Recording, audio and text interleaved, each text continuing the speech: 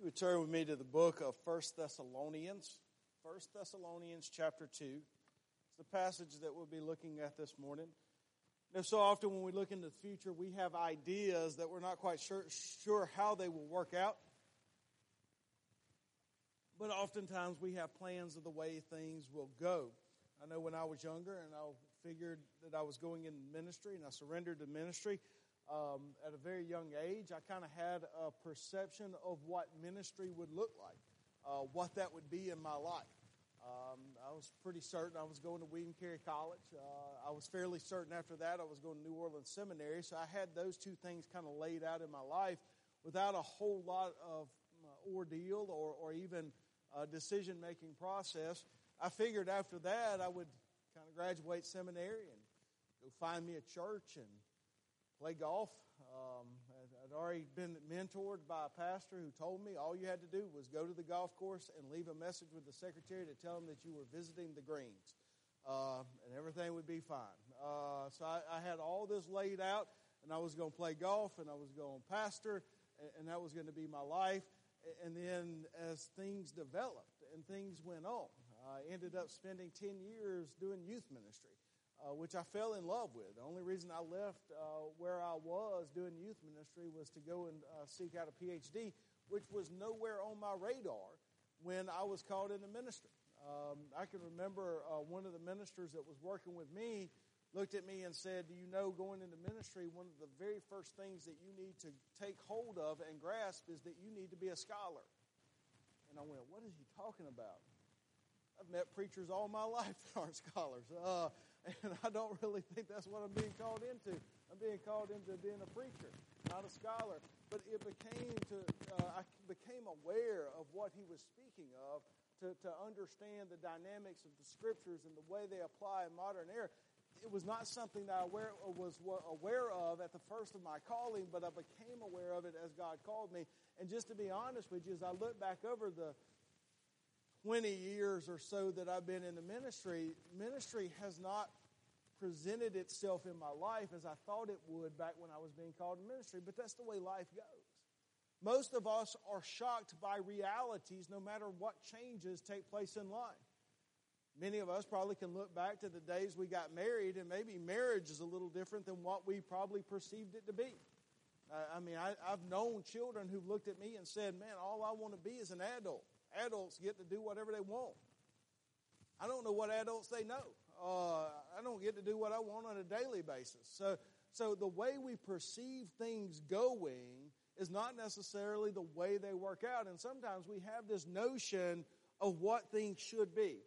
And I think we have a notion of what ministry should be. I think we have a notion of what church should be. I think we have a notion of what it looks like to go out and to minister in the world. But sometimes ministry itself can get ugly. Sometimes it can get hard. Sometimes it can be more of a challenge than we ever expected it to be from a perspective of the church. And I think what Paul kind of tells the people in Thessalonica is, remember what my ministry was like to you, and from that we might glean what it is to minister to a world that is hurting. We might glean from that what it is to truly do the job that God has called us to as individuals and as a church family. So I want us to look at chapter 2 and see what Paul says about his ministry there in Thessalonica and see what it is that we can take from that as we minister in the world that we are in here in 2018. In 1 Thessalonians chapter 2, we'll kind of look at Paul going back and reviewing briefly his ministry to the church there in Thessalonica. 1 Thessalonians chapter 2, beginning in verse 1, Paul writes this. He says, "You know, brothers, that our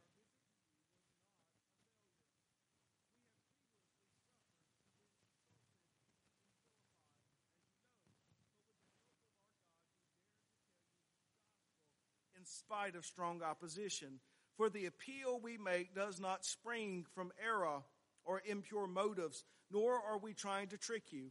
On the contrary, we speak as men approved by God to be entrusted with the gospel. We are not trying to please men, but God who tests our hearts. You know we never used flattery, nor did we put a mask to cover up greed. God is our witness. We were not looking for praise from men, not from you or anyone else. As apostles of Christ, we could have been a burden to you, but we were gentle among you, like a mother carrying her little children. We loved you so much that we were delighted to share with you not only the gospel of God, but our lives as well, because you had become so dear to us. Surely you remember, brothers, our toil and hardship. We worked night and day in order not to be a burden to anyone while we preached the gospel of God to you. You are witnesses, and so is God, of how holy, righteous, and blameless we were among you who believed. For you know that we dealt with each of you as a father deals with his own children, encouraging, comforting, urging you to live lives worthy of God who calls you into his kingdom and glory. And we also thank God continually because when you received the word of God, which you heard from us, you accepted it not as the word of men, but as it actually is, the word of God, which is at work in you who believe. For you, brothers, became imitators of God's churches in Judea, which are in Christ Jesus. You suffered from your own countrymen the same things those churches suffered from the Jews who killed the Lord Jesus and the prophets, and also drove us out. They displease God and are hostile to all men in their effort to keep us from speaking to the Gentiles so that they may be saved in this way. They always heap up their sins to the limit. The wrath of God has come upon them at last. But brothers, when we are torn away from you for a short time in person, not in thought, out of our intense longing, we made every effort to see you. For we wanted to come to you, certainly. I, Paul, did again and again, but Satan stopped us. For what is our hope, our joy, our crown in which we will be in glory in the presence of our Lord Jesus when he comes? Is it not you? Indeed, you are our glory and joy. Now, as you read chapter 2 of Thessalonians, one of the things that kind of becomes clear are some of the complaints that the church in Thessalonica might have had against Paul. Because Paul is addressing a number of things and saying, look, you remember this. You know this. It is in some way, it is what you perceived in us, and you are aware of how we lived life and how we ministered among you. Here in chapter 2, he begins and he says, you know, brothers, that our visit to you was not a failure. We had previously suffered and been insulted in Philippi, as you know, but with the help of our God, we dared to tell you his gospel in spite of strong opposition. We have this notion that Paul had suffered great things even before he came to Thessalonica. In Acts chapter 16, you can read about the struggles that he had in Philippi. And as he went and ventured on beyond Philippi, it was struggles that he had. Guys, doors don't open up to us easily oftentimes. There are challenges that we must face to impact people. And life does not just come easy to us, nor does ministry. What Paul experienced in Philippi was an unjust arrest. He was beaten publicly against the law. These are things that he experienced trying to take a gospel to different people. Taking the gospel message to different people groups is one of the greatest challenges that we face, but it is one of the greatest calls God has given us. It's not easy. It was never promised to be easy. I would imagine when Christ gave the Great Commission to his disciples and said, go to the four corners of the earth, go everywhere, go to all nations, that would have been mind-boggling to them. We live in a day and time where we type a word on a computer screen and it's seen across the world. They lived in a day and time that they would have not even understood the expansive nature of the world. They would have walked everywhere they went. He would have wanted, their minds would have been blown by the notion of going everywhere in the world. It's a challenge. It's something that we must face continually. It's something that we must strive to accomplish, or we will never accomplish it. Paul recognizes the struggles that he faced coming to Thessalonica, and he recognizes the struggles that he faced in Thessalonica. One of the things that I want to tell you as a church as we minister to the world out there, we are going to face challenges no matter where we go. We're going to face challenges every single day, and no matter where our ministry takes us, those are challenges that we must overcome. And the only way to overcome those challenges is to walk in the Spirit of God. In other words, to walk by his power, to exist in his love, to know who he is, and to be in his presence continually. That's how Paul did it. When Paul and Silas were arrested, Paul and Silas did not lose heart. Paul and Silas did not give up. Paul and Silas continued their ministry even from a jail cell. Guys, what we have to do is we have to be individuals who persevere and overcome.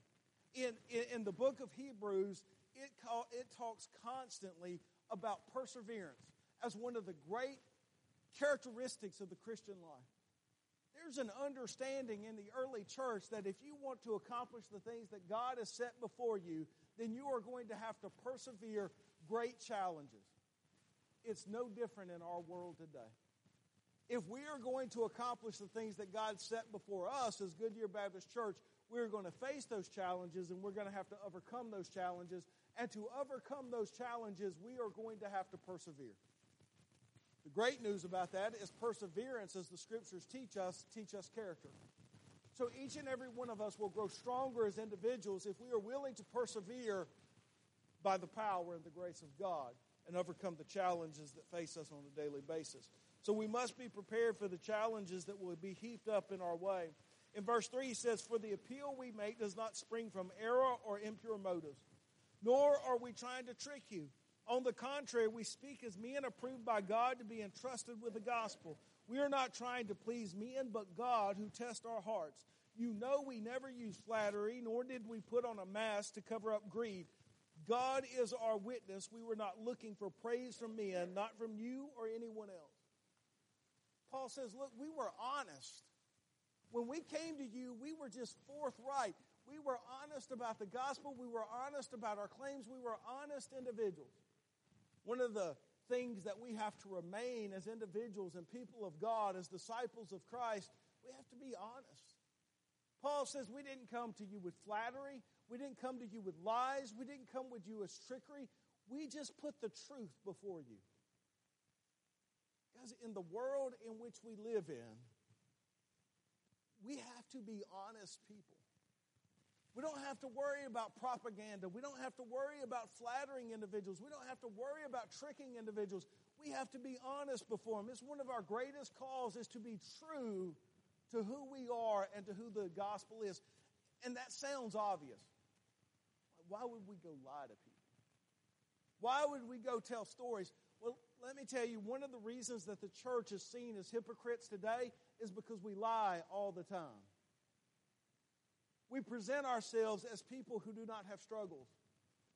We present ourselves as people who do not fail on a daily basis. We present ourselves as people who are not entrapped with this sin nature that we battle every day of our life. Do you remember Paul when he stood before people and he said, look, I'm the chief of sinners?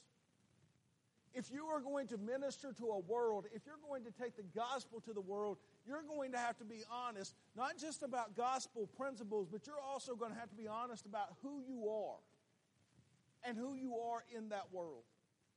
Guys, it's so much more meaningful when you truly encounter someone in the world for them to understand that you have the same struggles that they have. You are just fighting to overcome them on a daily basis with the power of God. And not that you are superior to them because you've overcome some of those challenges already, but that you know what they are walking through and your heart breaks with them.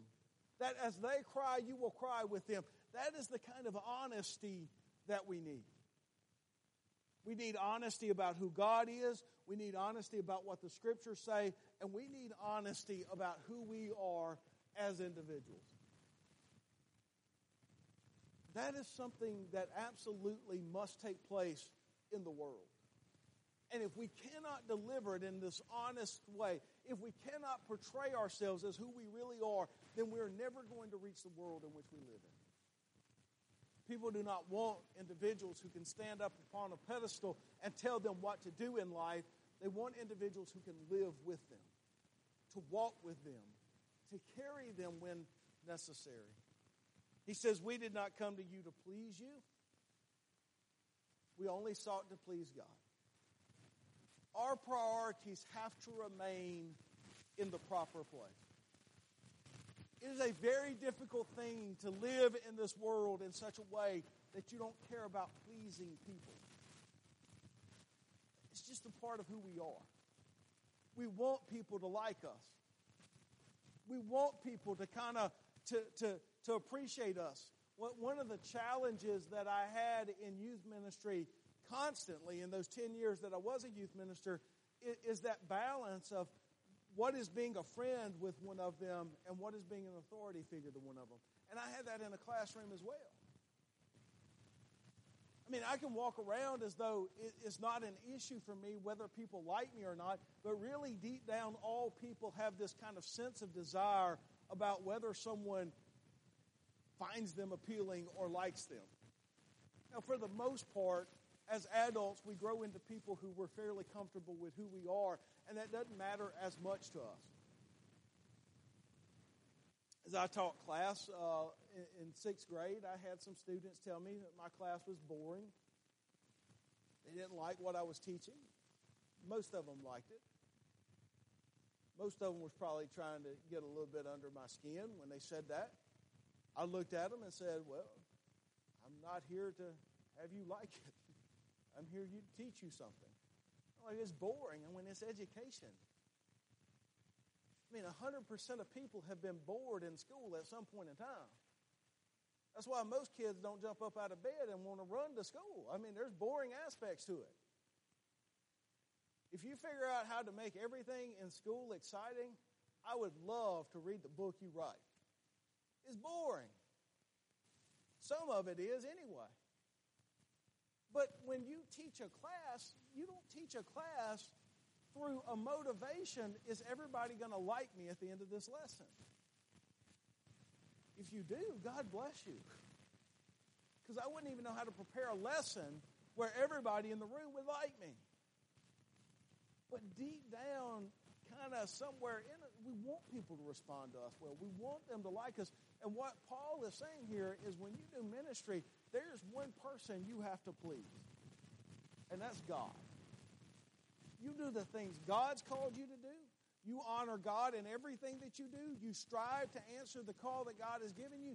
That's the way you become successful in ministry. If you're trying to please people, one, you're not going to be successful in ministry.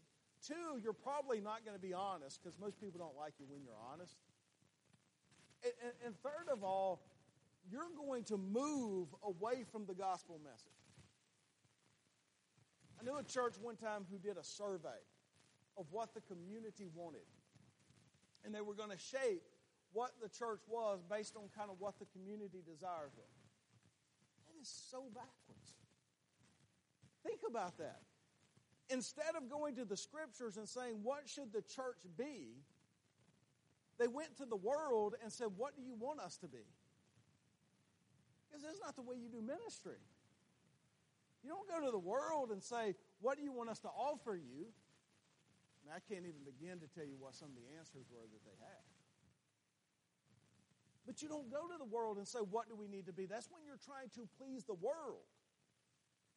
What the church must do is they must seek after God and His guidance and say, this is who He's called us to be. In a world we're going to be very different from, but that's what the world needs. They don't need more people like them. They don't need individuals who lie, cheat, steal, do all the things that Paul lists under the flesh. They need individuals who will walk by the Spirit, who will walk in His grace, who are being sanctified daily by the Spirit of God. That's what the world needs. They need the grace and the mercy and the love of God. They need to see what it is for individuals who have been forgiven to walk in His power and His grace. They need to understand what it is to be loved by God unconditionally. Those are things that our world needs. And that's what we must take to them. We do not live to please people. We live to please our God. He goes on, he says this in verse 6 and 7. As the apostles of Christ, we could have been a burden to you. But we were gentle among you, like a mother caring for her children. We loved you so much that we were delighted to share with you not only the gospel of God, but our lives as well, because you had become so dear to us. Surely you remember, brothers, our toil and our hardship. We worked day and night in order not to be a burden to anyone while we preach the gospel to you, or preach the gospel of God to you. As Paul says here, is we could have been a burden to you, but we came to you as though we were caring for little children. Guys, we don't go into the world with hostility. We don't go into the world with judgment. We don't go into the world just correcting the world. You go into the world with gentleness, with humility. Christ, who has all authority over heaven and earth, who one day, it says, every knee shall bow and every tongue shall confess that He is Lord. When He came into the world, He was a humble man. When He came into the world, He came to seek and to save that which is lost. He came not to seek power, not to seek authority. He came in humility to sacrifice Himself so that others might find life and they might know it more abundantly. That's our model. That's our model. We struggle to follow that model because we like to strive for positions of power and authority. That's not who we are. We are people of sacrifice. We are people who share grace. He says we came to you with gentleness. Not only did He say that we came to you with gentleness, He said we were willing not only to share the gospel of Christ with you, but we were willing to share our lives with you. You want to know what people really need in this world? Not people who can just share Scripture with them. Is that something they need? Absolutely. But they don't need somebody just to preach at them. They don't need somebody just to declare what they're doing wrong and what they're doing right. They need somebody who's not only willing to share the gospel with them, but who's willing to share their lives with them. Because that's what the church is all about. That's what we are about. When individuals come into our church, it's not so that we can proclaim Scripture after Scripture after Scripture. I hope when somebody comes through the doors of our church, they're introduced to scriptural concepts and the gospel of God.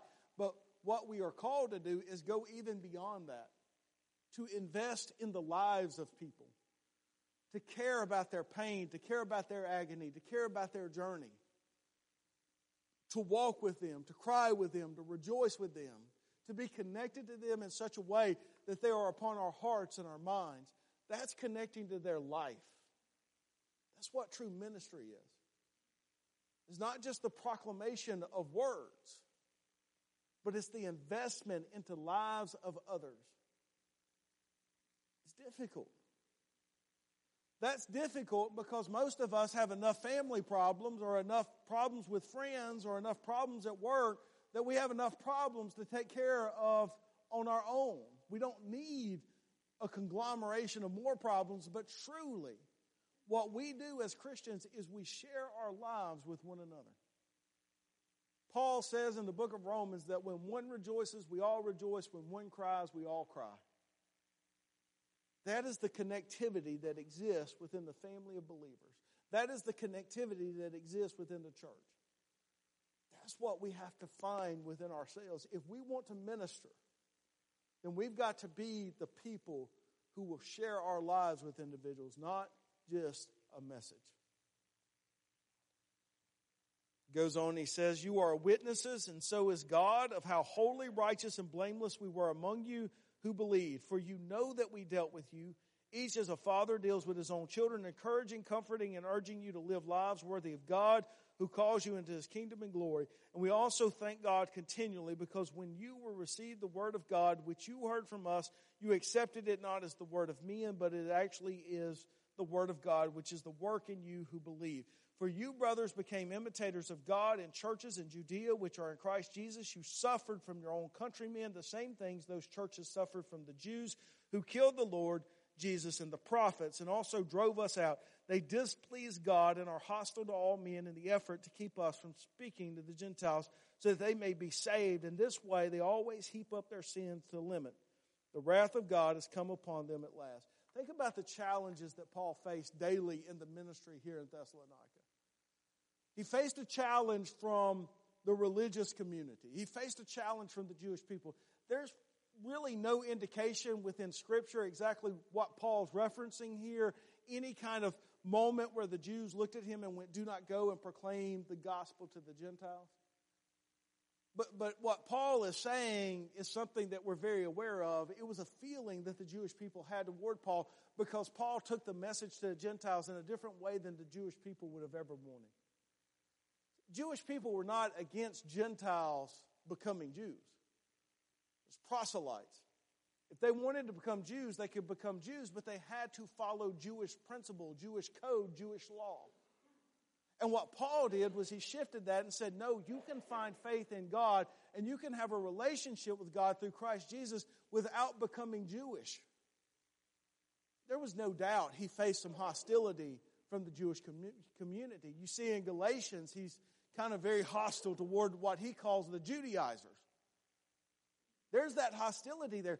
Paul had to face criticism. Paul had to face being arrested. Paul had to face being beaten. Paul had to face a lot of challenges from the religious community saying, you're not doing what you need to do. But Paul was willing to face all of it. And because Paul was willing to face all of it, Paul says this church embraced that as well. And they would not succumb to the pressure of the Judaizers. But they became like he was, a person who sought after serving God. Paul faced the challenge of working. Just in the previous passage, Paul talked about how he worked night and day so that he would not be a burden upon other people. Paul did not go into a church and ask that church to fully support him. Paul worked. Paul was a tent maker. And Paul says a number of times within his epistles that he's very proud of the fact that he didn't go in and expect a church to fully take care of him. He worked night and day so that he could bring the message of the gospel to people. Guys, delivering the message of the gospel to minister to people is not an easy task. It's not easy work. Paul says, I work night and day so that I got an opportunity to bring the gospel to you. Why did Paul go and do his job on a daily basis? So he would have an opportunity to deliver the gospel of Christ to people. He faced challenge after challenge, but he overcame those challenges. Are we willing to work night and day just so that we can get the gospel message out to people? Are we willing to work night and day so that we can answer the call that God has for us in our life? That's where Paul was. Are we willing to even face some of the harshest criticisms that may very well come from the religious community to do the things God's called us to do? Are we bold enough to walk out on our own? I mean, think about some of the major changes that took place in church history. Luther, as he faced that challenge of kind of breaking away from what had come before him and the corruption that existed within the church at that time. But as he stood alone, there was a number of times.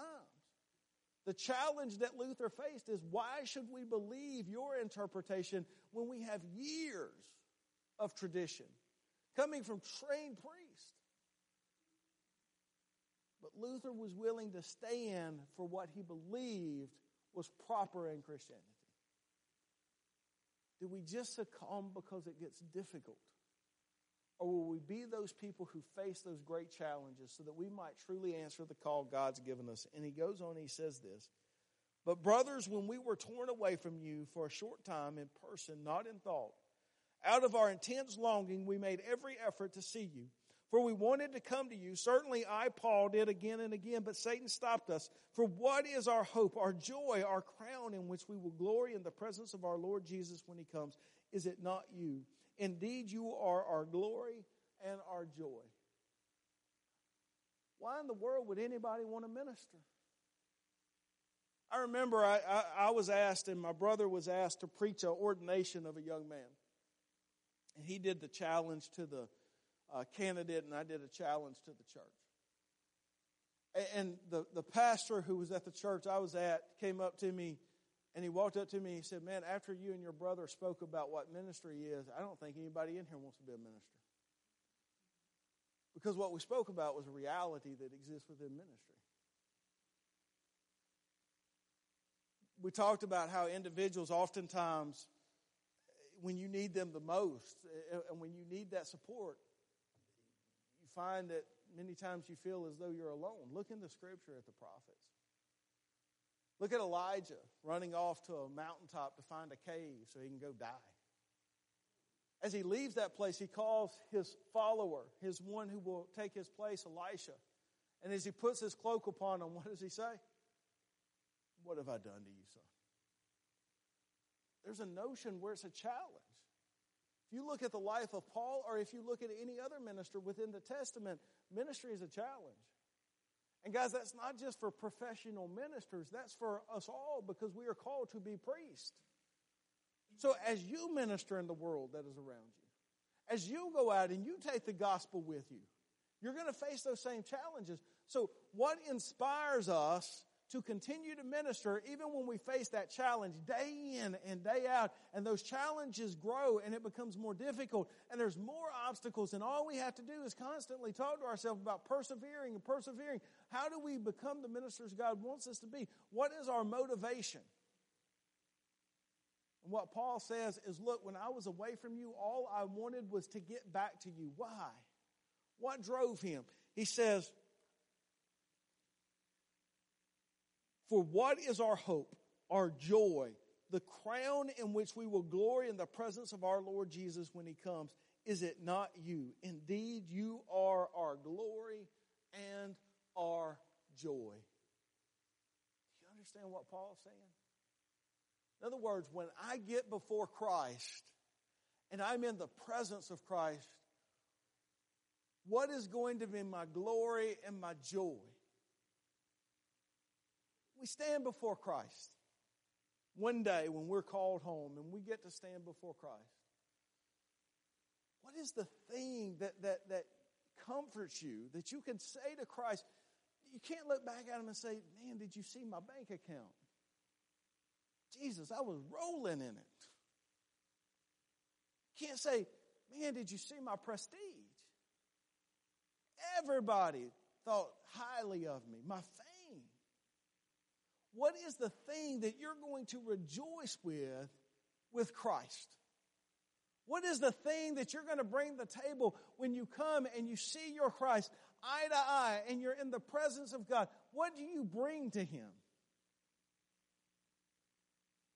Paul says what my joy is in and what my glory is in you.